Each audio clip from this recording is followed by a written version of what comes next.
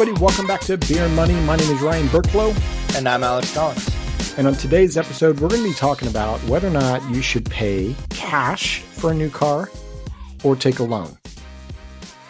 This is something that we get questions on all the time.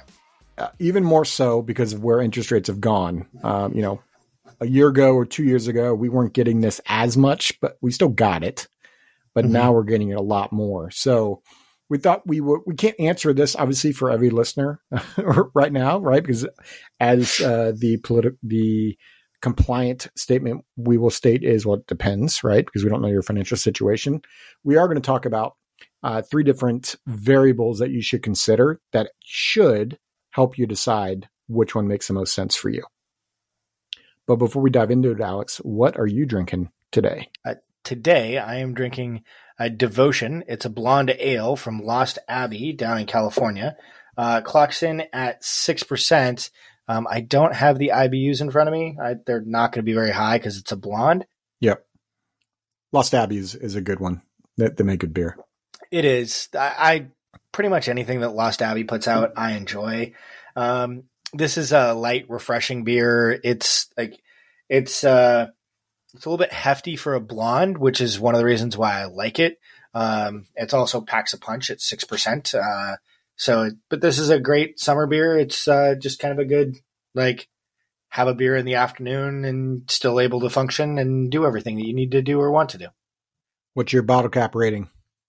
I love this beer. I'm giving it an 8. Yeah, I definitely would give it an 8. That's one of I've had that quite a bit. And to your point, I like how it's heavier a little bit more and packs that punch.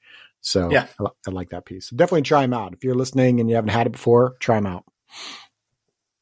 So Alex, let's get into today's conversation, right? Because, you and I get random questions all the time. I mean, just the other day, I got a question around hey, do you happen to know an employment lawyer, right?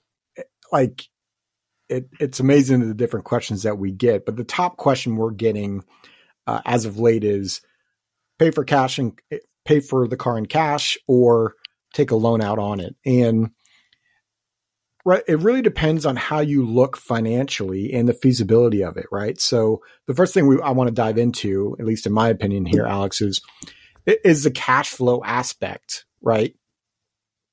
If you take the loan, can you afford the monthly payment of the loan? Which sounds like a really, really, really basic question. But let's dive into it a little bit further.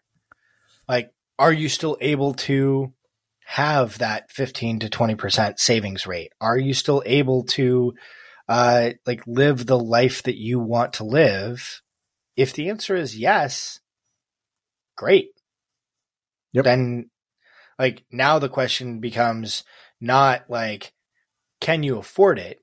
It's which way is more effective, which kind of skips down to our last component.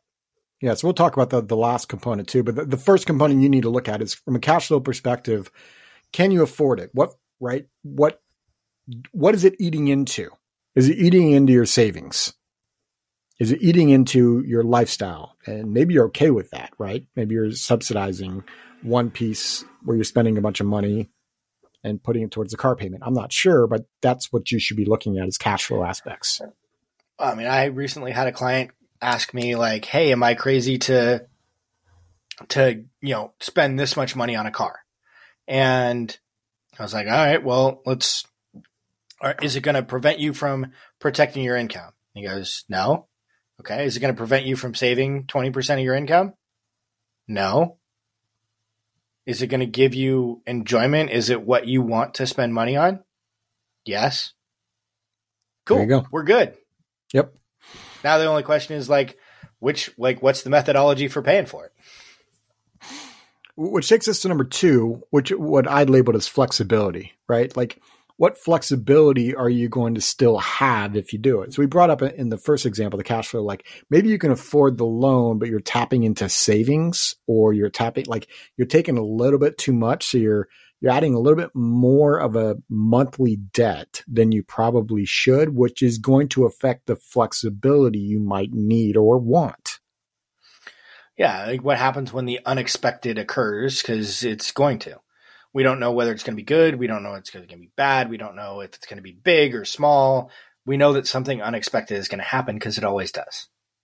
And conversely, let's just say you can afford the loan, but you're having to tap into your emergency fund, and maybe your emergency fund is almost depleted. Okay, again, what flexibility do you still have? And what Alex just said, because stuff will happen, both good and bad. Would you want that money sitting there?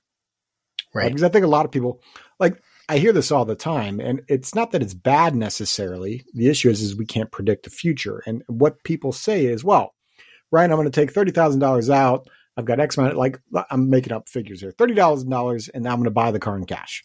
Okay, what does that do to your emergency fund? Well, it pretty much dips it down to where I've got maybe a month of expenses sitting there. But I can rebuild that in like 12 months.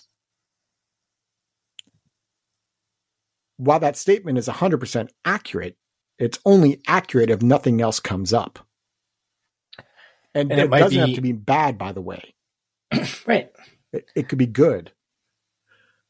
Then when you right. And one okay, what do we do with that circumstance? The question becomes, okay, how important is it to buy the car now versus buying the car in 3 months, in 6 months? Is there a different way that we can structure the deal? Is there how can we make it work for you while at the same time protecting that flexibility and the cash flow, and the liquidity? Cause it's really that's what it boils down to is okay, did you paint yourself into a corner? Hopefully not. Yep. Which then takes us to, we labeled this feasibility, which is more of, okay, let's just say you've decided that you've got the cash flow. The issue isn't you can afford the monthly payment. The issue is now, does it make sense to pay for it in cash? Right? And so really the question you should be asking yourself is, okay, so if you're going to take out $50,000, $30,000, whatever the figure is to pay for the car in cash, what would that money have done for you? Where are you pulling the money from? And what would that money what would have done for you had you not taken it out versus taking out the loan? Let's just do a real quick example here, Alex. I think car interest rates right now are, I think you can get a new car interest rate at 2.9 or 3.9 on some of them, if I'm not mistaken. But let's just use let's use a 5% interest rate. Let's just take it one step above, right? It's 5% interest rate on the car, which I think is in the middle ground. So it's going to take 5%. Where are you pulling it from? Right? If you're pulling it from savings, well, what's the money doing in savings? What interest rate do you expect on that? So let's walk through how they should look at this, Alex. Sure. So, okay, if you've got high yield savings right now, you should be getting somewhere in the neighborhood of 4 to 5%. This is early July of 2023. Every bank is going to be different. You may not be getting a high yield savings. There's a host of different rates that are out there. There's a bunch of different ways of comparing rates. We'll leave that to you, but what we're seeing right now is somewhere in the neighborhood of 4 to 5% as the interest rates that we're seeing credited to money markets and high yield savings accounts. So if the rate is 5% and you're able to get 5%, it's kind of a wash. I would almost 100% rather keep the cash, create the payment, and then if interest rates drop, you've got the cash to be able to pay it off. So walk through that a little bit further, right? Because some people might go the opposite way and say, well, I don't want to deal with the monthly payment and the debt. Why are you, Alex, suggesting, by the way, I would think the exact same way you are. I'd rather have it sitting in savings. Why? Having more flexibility, more liquidity, more ability to deal with whatever life throws at you. And who knows, maybe if interest rate, once you've locked in the rate at say 5% on the auto loan, if rates continue to go up and now you're getting 6% on your savings account, well, okay, pay 5, earn 6. Yes, I will do that all day long. Yep. Especially if it's guaranteed. Yep. Like you're just arbitraging that 1% difference. If interest rates go down, like, okay, I've got the cash in the bank. I can just write a check and not have to worry about it. And now it's just paid off. So it's a heads I win, tails I don't lose type proposition. You have to have the ability to not spend money. So like think of whatever the dollars are that you're allocating towards this as like out of sight, out of mind. But beyond that, yeah, like, you're in much better shape. So let's take it a step further. So let's say the interest rate is still 5, but let's just say the savings account's only getting you 2 or 3 or something like that. So now there is that difference. Then what? Sure. So, the first question that I'd usually ask is like, okay, if it's only earning you 2 and clearly you're comfortable spending the money, why is the money still sitting in savings? So role play a little bit with me, right? That's making, so I will role play it with you.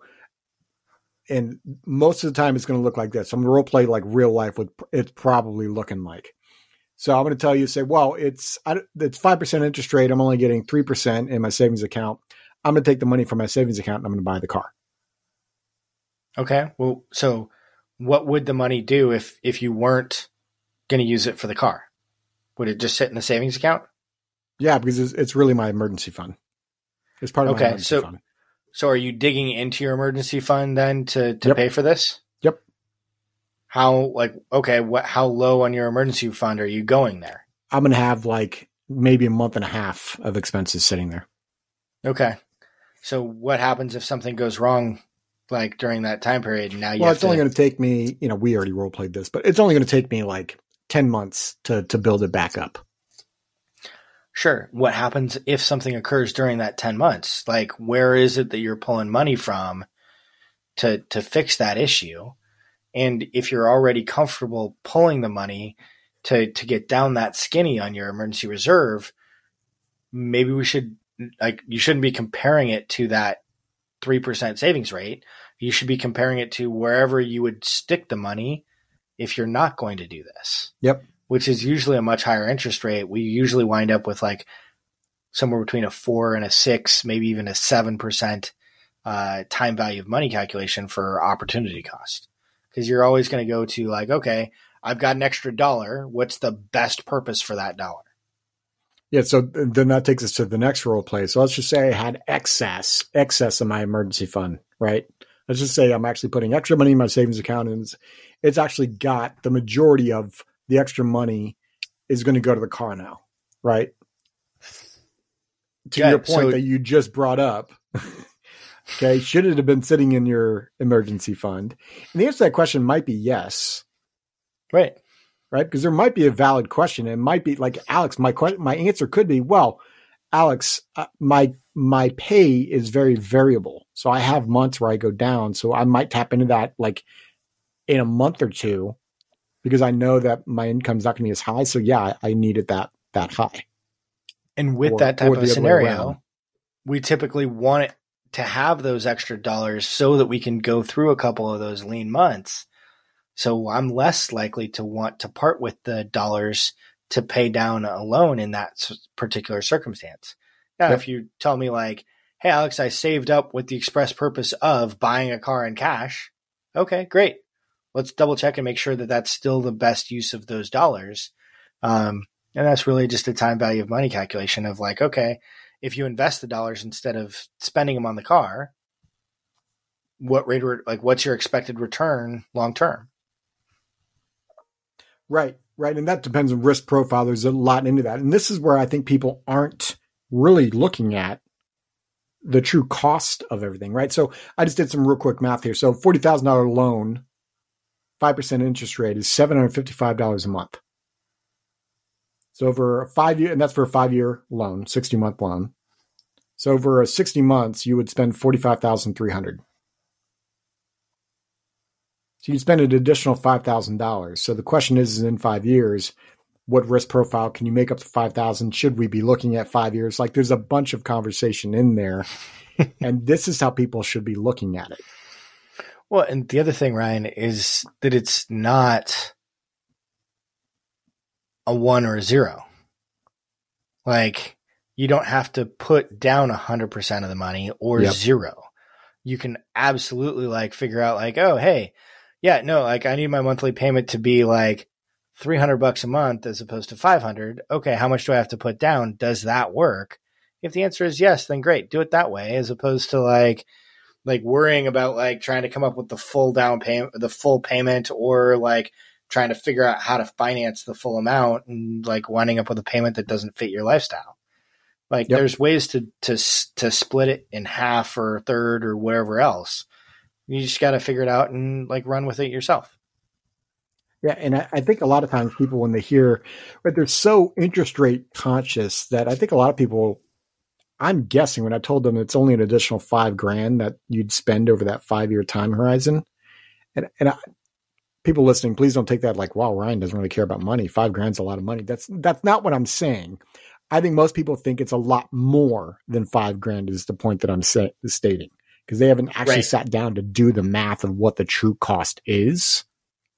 Or sat down and figured out like, hey, if I put that into an investment, what do I expect to return from that investment over that same time period?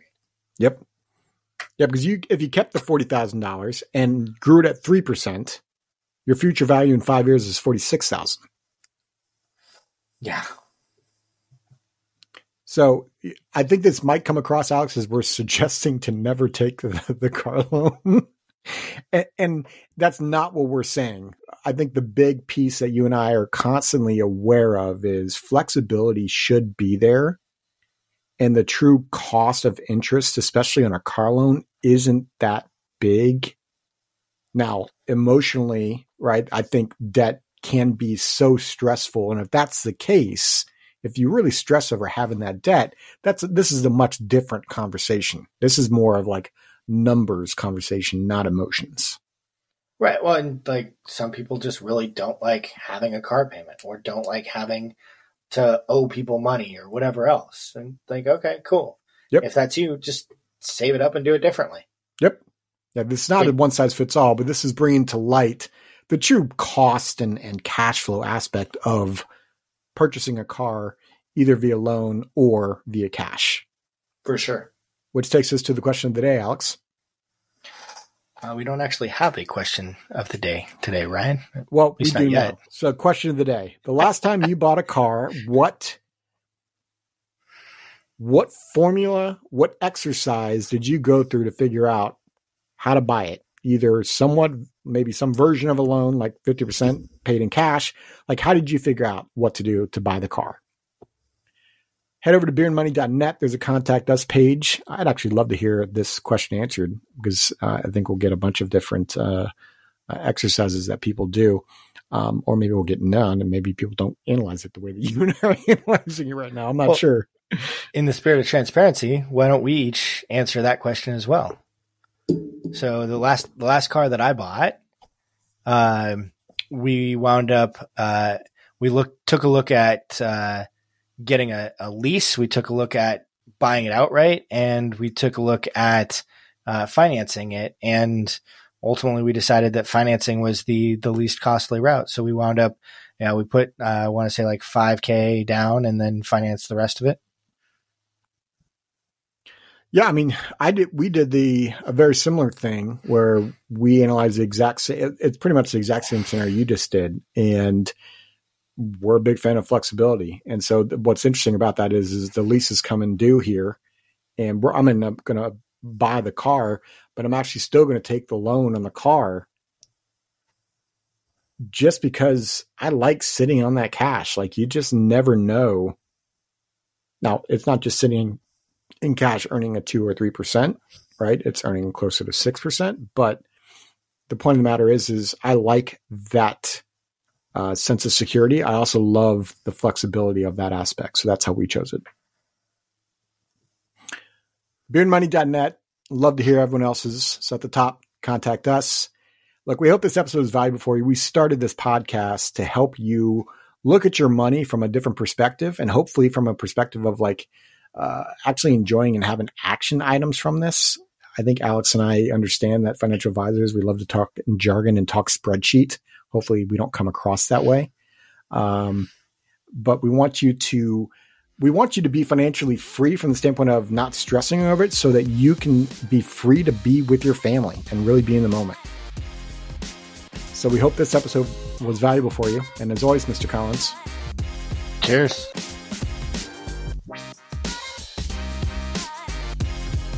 This podcast is for informational purposes only and is not to be construed as tax, legal, or investment advice. Although the information has been gathered from sources believed to be reliable, please note that individual situations can vary. Therefore, the information should be relied upon only when coordinated with individual professional advice. Guest speakers and their firms are not affiliated with or endorsed by Park Avenue Securities Guardian or Quantified Financial Partners, and opinions stated are their own. Guardian, its subsidiaries, agents, and employees do not provide tax, legal, or accounting advice. Consult your tax, legal, or accounting professional regarding your individual situation. All investments and investment strategies contain risk and may lose value. This material is intended for general public use. By providing this content, Park Avenue Securities LLC is not undertaking to provide investment advice or a recommendation for any specific individual or situation, or to otherwise act in a fiduciary capacity. Please contact a representative for guidance and information that is specific to your individual situation. Brian and Alex are registered representatives and financial advisors of Park Avenue Securities LLC, OSJ 200 Market Street, Suite 1850, Portland, Oregon 97201. Phone number 503-221-1226. Securities products and advisory services offered through Park Avenue Securities member FINRA SIPC. Financial representatives of the Guardian Life Insurance Company of America, Guardian, New York, New York. Park Avenue Securities is a wholly owned subsidiary of Guardian. Quantified Financial Partners is not an affiliate or subsidiary of Park Avenue Securities or Guardian. Ryan Burklow, AR Insurance License Number 153-19412. CA Insurance License Number 0K24924. Alexander Collins, AR Insurance License Number 7264699. CA Insurance License Number 0H24806. Pinpoint Number 2023-159880. Expiration August 2025.